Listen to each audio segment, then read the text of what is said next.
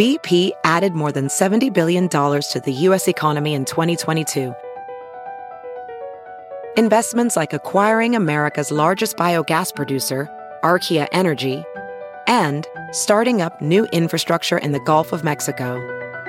It's and, not or. See what doing both means for energy nationwide at bp.com/investing in America.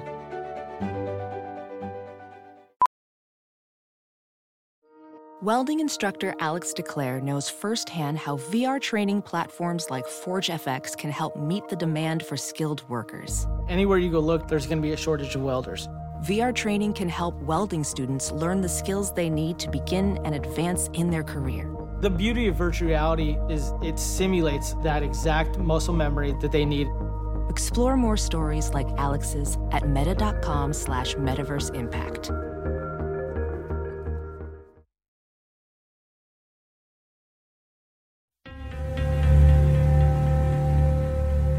After doing a few hundred or so trips, the drivers started to sense that something was wrong because we kept picking up these younger women and bringing them to his house or bringing them back. So, jokingly, they used to say Epstein was a pedophile. But it was like a joke in the office. It wasn't, nobody knew for sure, but we used to say, oh yeah, what are you doing today? I got to go pick up the pedophile. And then all this comes out and it was true.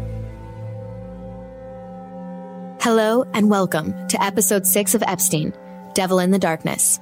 I'm your host, Danielle Robay. In previous episodes, we have heard about the circle of wealthy and powerful men that Jeffrey Epstein drew into his world of evil. At the same time, we have heard shocking testimony from several of the teenage girls he exploited and abused. In this episode, we turn our attention to the people who witnessed it all, the men and women who worked for Jeffrey Epstein, forced to keep quiet to keep their jobs. They were immersed in his twisted lifestyle for years. Why didn't they stop his abuses? And why are they speaking out at last?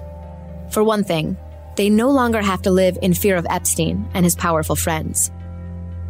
Right. So I hear now that these names are all coming out again, and it's bringing up all these memories, and I'm looking back on what happened. That was the reason for me to contact you, because I feel kind of bad that I didn't do something then, because, obviously there was something going on and I was not smart enough to see it or to do anything about it then. But, now that it's all out there, if I could be a small part of helping these, now they're women, helping them, not so much monetarily, but emotionally and mentally, because I know that probably left a scar on them.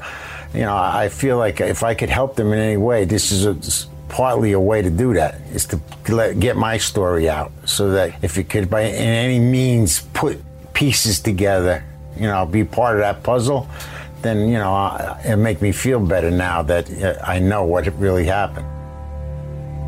Those are the words of Jeffrey Epstein's personal chauffeur of 10 years. A man who has never before spoken out about his time with the convicted felon. From behind the wheel, he was a regular witness to a side of his employer that has remained hidden from the rest of the world for so long.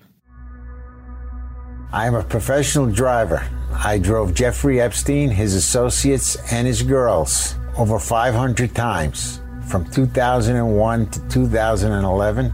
I am going undercover here because I am afraid for my safety. The deal with being a chauffeur is that, you don't say nothing. You don't talk unless somebody talks to you. If they want to talk, then you have a conversation. So you kind of keep quiet and you go where you got to go.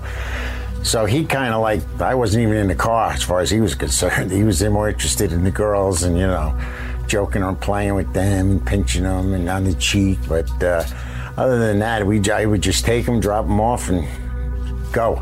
When the girls came out of his apartment, they didn't seem any different than when they went in. I guess they fixed themselves up, whatever. They were giggling and laughing and joking. His job consisted of bringing Epstein and his entourage, often including Ghislaine Maxwell and unnamed younger women, back and forth from the private Teterboro Airport in New Jersey to Epstein's massive townhouse on the Upper East Side of Manhattan. We would get called to come down. They'd give us the time to be there. We'd wait. When the plane landed, they'd open the gates and let us drive on a tarmac. We'd pull up to the plane. The steps come down. He comes out. Jeffrey comes out with, one time it was with the two girls. They come walk down. They get in the car. We leave. Other times, he would come down. He would get in the car. The bags. He'd have all his luggage. It's monogram Louis Vuitton bags all lined up. They'd load it into a SUV, and we would follow each other. There were other times when you'd have 5 cars outside of the plane, and he would get in one, and Miss Maxwell and the girls would get in another, and then people I really don't recognize them would get in other cars, because it just seemed like he wanted to keep everybody separated. He didn't want anybody like traveling together, so everybody was separate. Occasionally, he would be asked to take on jobs that were out of the norm and shrouded in secrecy. One time, we got the call that we should go pick up a girl. They didn't say a girl. They said, you got a ride. You got to go to Newark, New Jersey, and pick up this woman named Veronica. I said, okay. Here's the address. They gave me the address. Now, I'm from New Jersey. I know the area, and I was like, wow, that's kind of strange that he would want, why would I be picking up someone from that neighborhood to bring to his apartment? It just didn't make sense. So I went down there, and I pulled up, and they gave me the apartment number. I went to the door. The girl came out. It was a young African-American girl. She got in the car. I drove her to East 71st Street. I parked the car, and I picked her up. I took her to the house. I waited outside. When she got done, she got back in the car, and I took her back to her apartment in Newark. She seemed a little bit nervous on the way in, but on the way out, she was happy, and, she was all talkative, and she didn't say anything about him or what happened, but she was, in a better frame of mind. So I guess he must have took care of her pretty good. I don't know. Another of Epstein's staffers was Deidre Stratton, who worked at his 10,000-acre Zorro Ranch near Santa Fe, New Mexico. According to Stratton, the main responsibility of the staff there was to procure his young female guests. He was renowned for chasing the sunshine, so he could just call today and say, we'll be there tomorrow. And they might only be here for 3 days until the weather turned funky and he would go fly where it was sunny. All we were tasked to do is to make sure that we had rather like a stable full of willing massage therapists that were willing to drive out there at a moment's notice. And they would get compensated well for their trouble. And then, of course, Jeffrey Gillen would get immediately to the Black Book and try to bring girls from California in that were free to come play at the ranch. And then oftentimes, sometimes they'd go wheels up with them back to New York. It just would depend if they, And that's sort of like what Guillen's job, it seemed to me, is to keep him entertained. Just like we were supposed to have a list of women that didn't have visible tattoos or piercings that were willing to drive out there to massage him.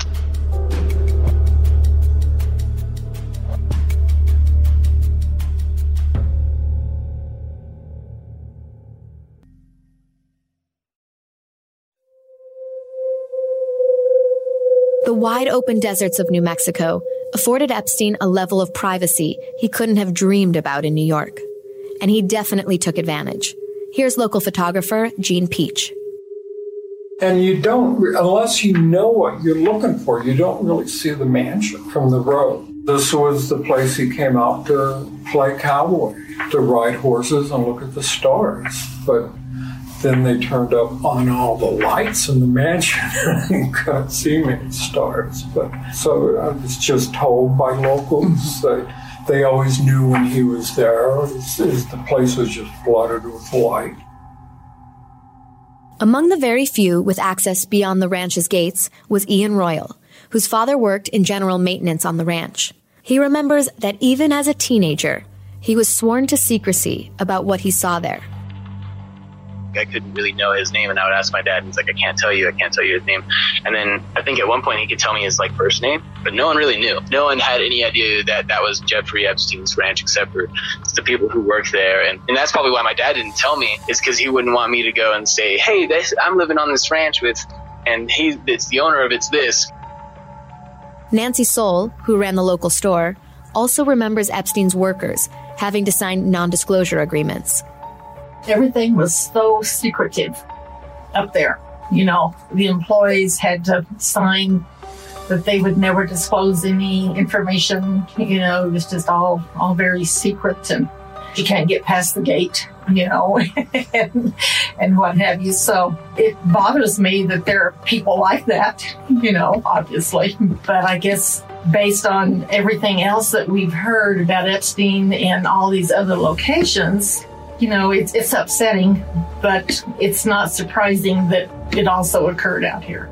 I think maybe people move out here because they think that, you know, we're so far away from media and, you know, other things. So maybe that's why he decided to build up here, you know.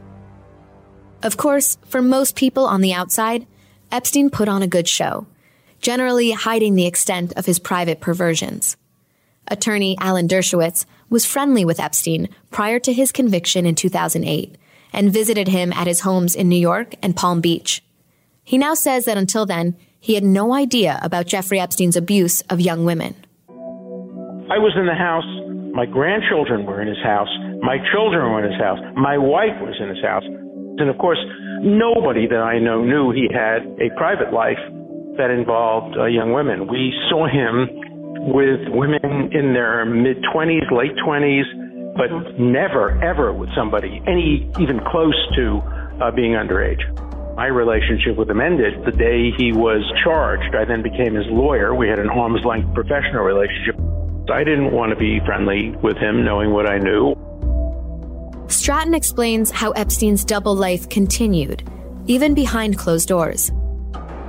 He was always nice and polite. I don't recall. I mean, if he'd ever yelled at me, I would have probably just melted in a pile. But yeah, he was fine. He was very careful not to do anything terribly lascivious in front of the staff. At that time, it was not at all out in the open, and you didn't see anything. I mean, once in a while, I would see a girl sit on his lap in the kitchen, but that's all. As time went on, there were disturbing clues as to his dark side.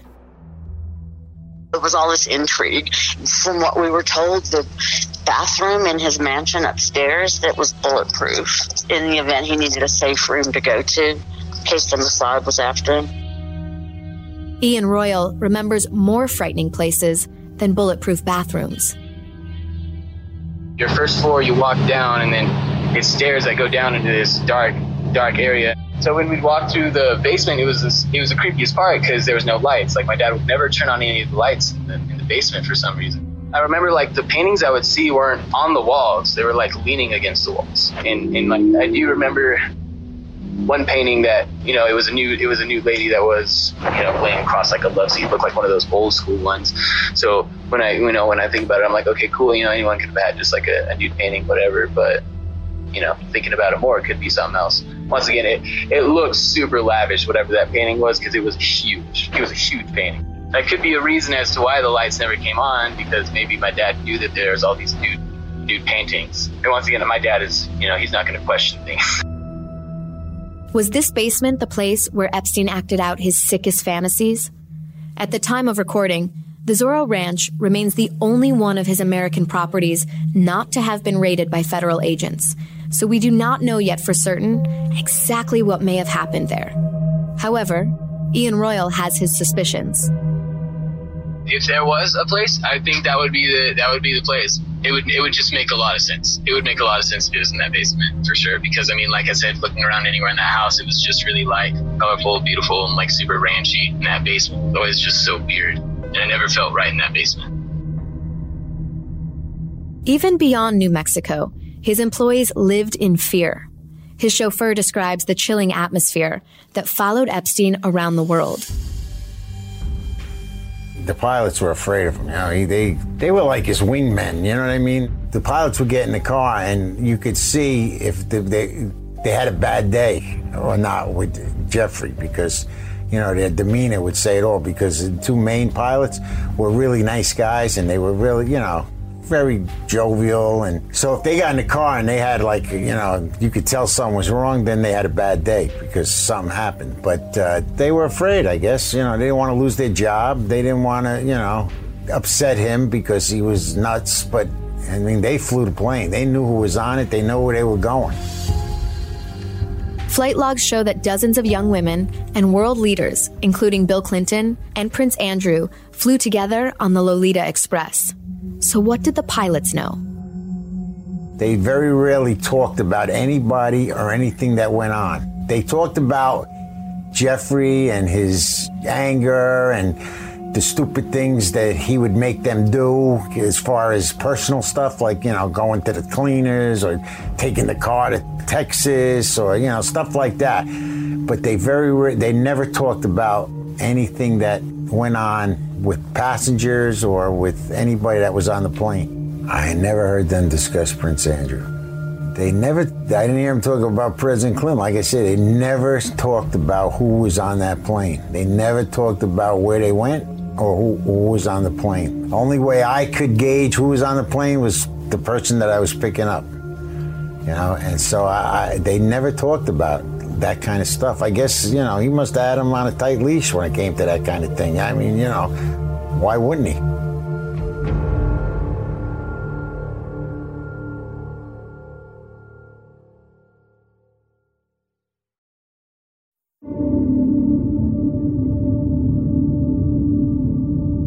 Pilot David Rogers has since claimed in a court deposition that Prince Andrew had flown on the Lolita Express at least twice, both times in the company of 17-year-old Virginia Roberts, who has said she was loaned to the prince for sex, an accusation the prince himself strongly denies. But for Epstein, to keep his sordid activities from his pilots would have been nearly impossible. The pilots seemed to be nice guys. They were fun, they were, you know. But looking at it now, you have to say, were they really nice guys? You know, they arranged the trips.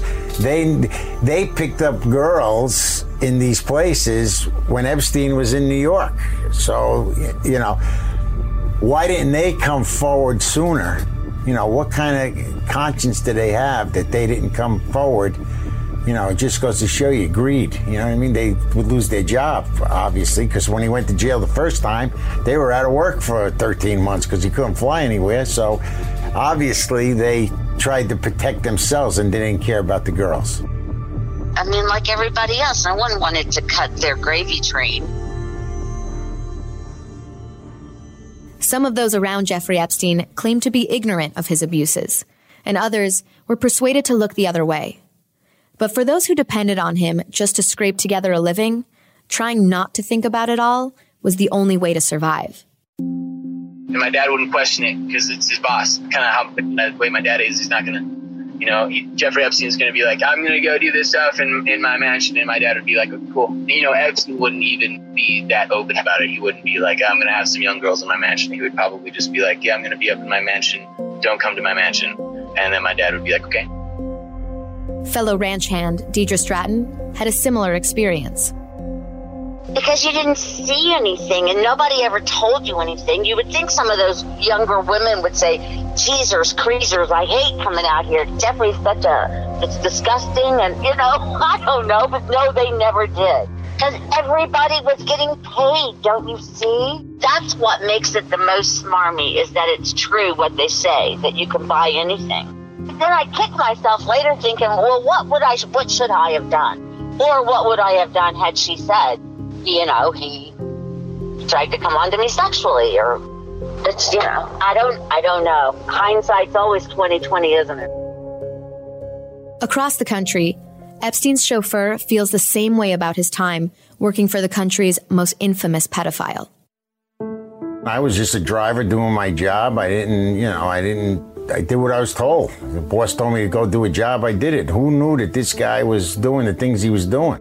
I feel terrible because I wish I could have done something to stop it because, I'm angry. It's not these people, these kids they don't have a chance, you know what I mean? And you get this guy that's, overpowering them and giving them money and, it's a sad state of affairs. So I came forward to tell my side of the story, the little bit that I have, in hopes that I could help somebody. In hopes that this doesn't happen to somebody else, in hopes that these girls that are now seeking justice could find something. I choose not to be identified because I'm afraid. I'm afraid for my life, I'm afraid for my family, and to be honest with you, I really didn't want to do it at all. But I felt that being a little part of the whole story and being nobody else is coming forward to say anything, that it was my place to say something now, or else I could never live with myself. Hopefully, this will help. Next time on Epstein, Devil in the Darkness, on the trail of Ghislaine Maxwell. I believe that Ghislaine knowingly recruited young girls. I believe that she knew what Jeffrey Epstein would do to them. Ghislaine Maxwell essentially was a groomer of young women for Mr. Epstein. I don't think there's a person in the universe who believes Ghislaine Maxwell is racked with guilt. And whatever her personal beliefs are, whatever her personal morality is, there's nothing there that would keep her from sitting at a table, reading a book, posing for a picture. Nothing. These were very cold people.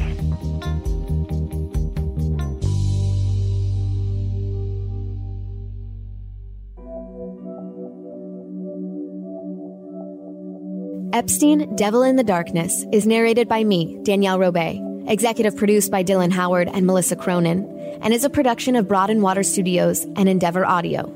Executive producers also include Tom Freestone, James Robertson, Andy Tillett, and Robert Dixter. The series is written by Dominic Utton. Reporting by Aaron Tinney and Doug Montero. The series is mixed and engineered by Sean Kravitz and Sam Ada. There is so much more to this story, and you don't want to miss anything, I can assure you. Make sure you subscribe to Epstein, Devil in the Darkness, wherever you get podcasts.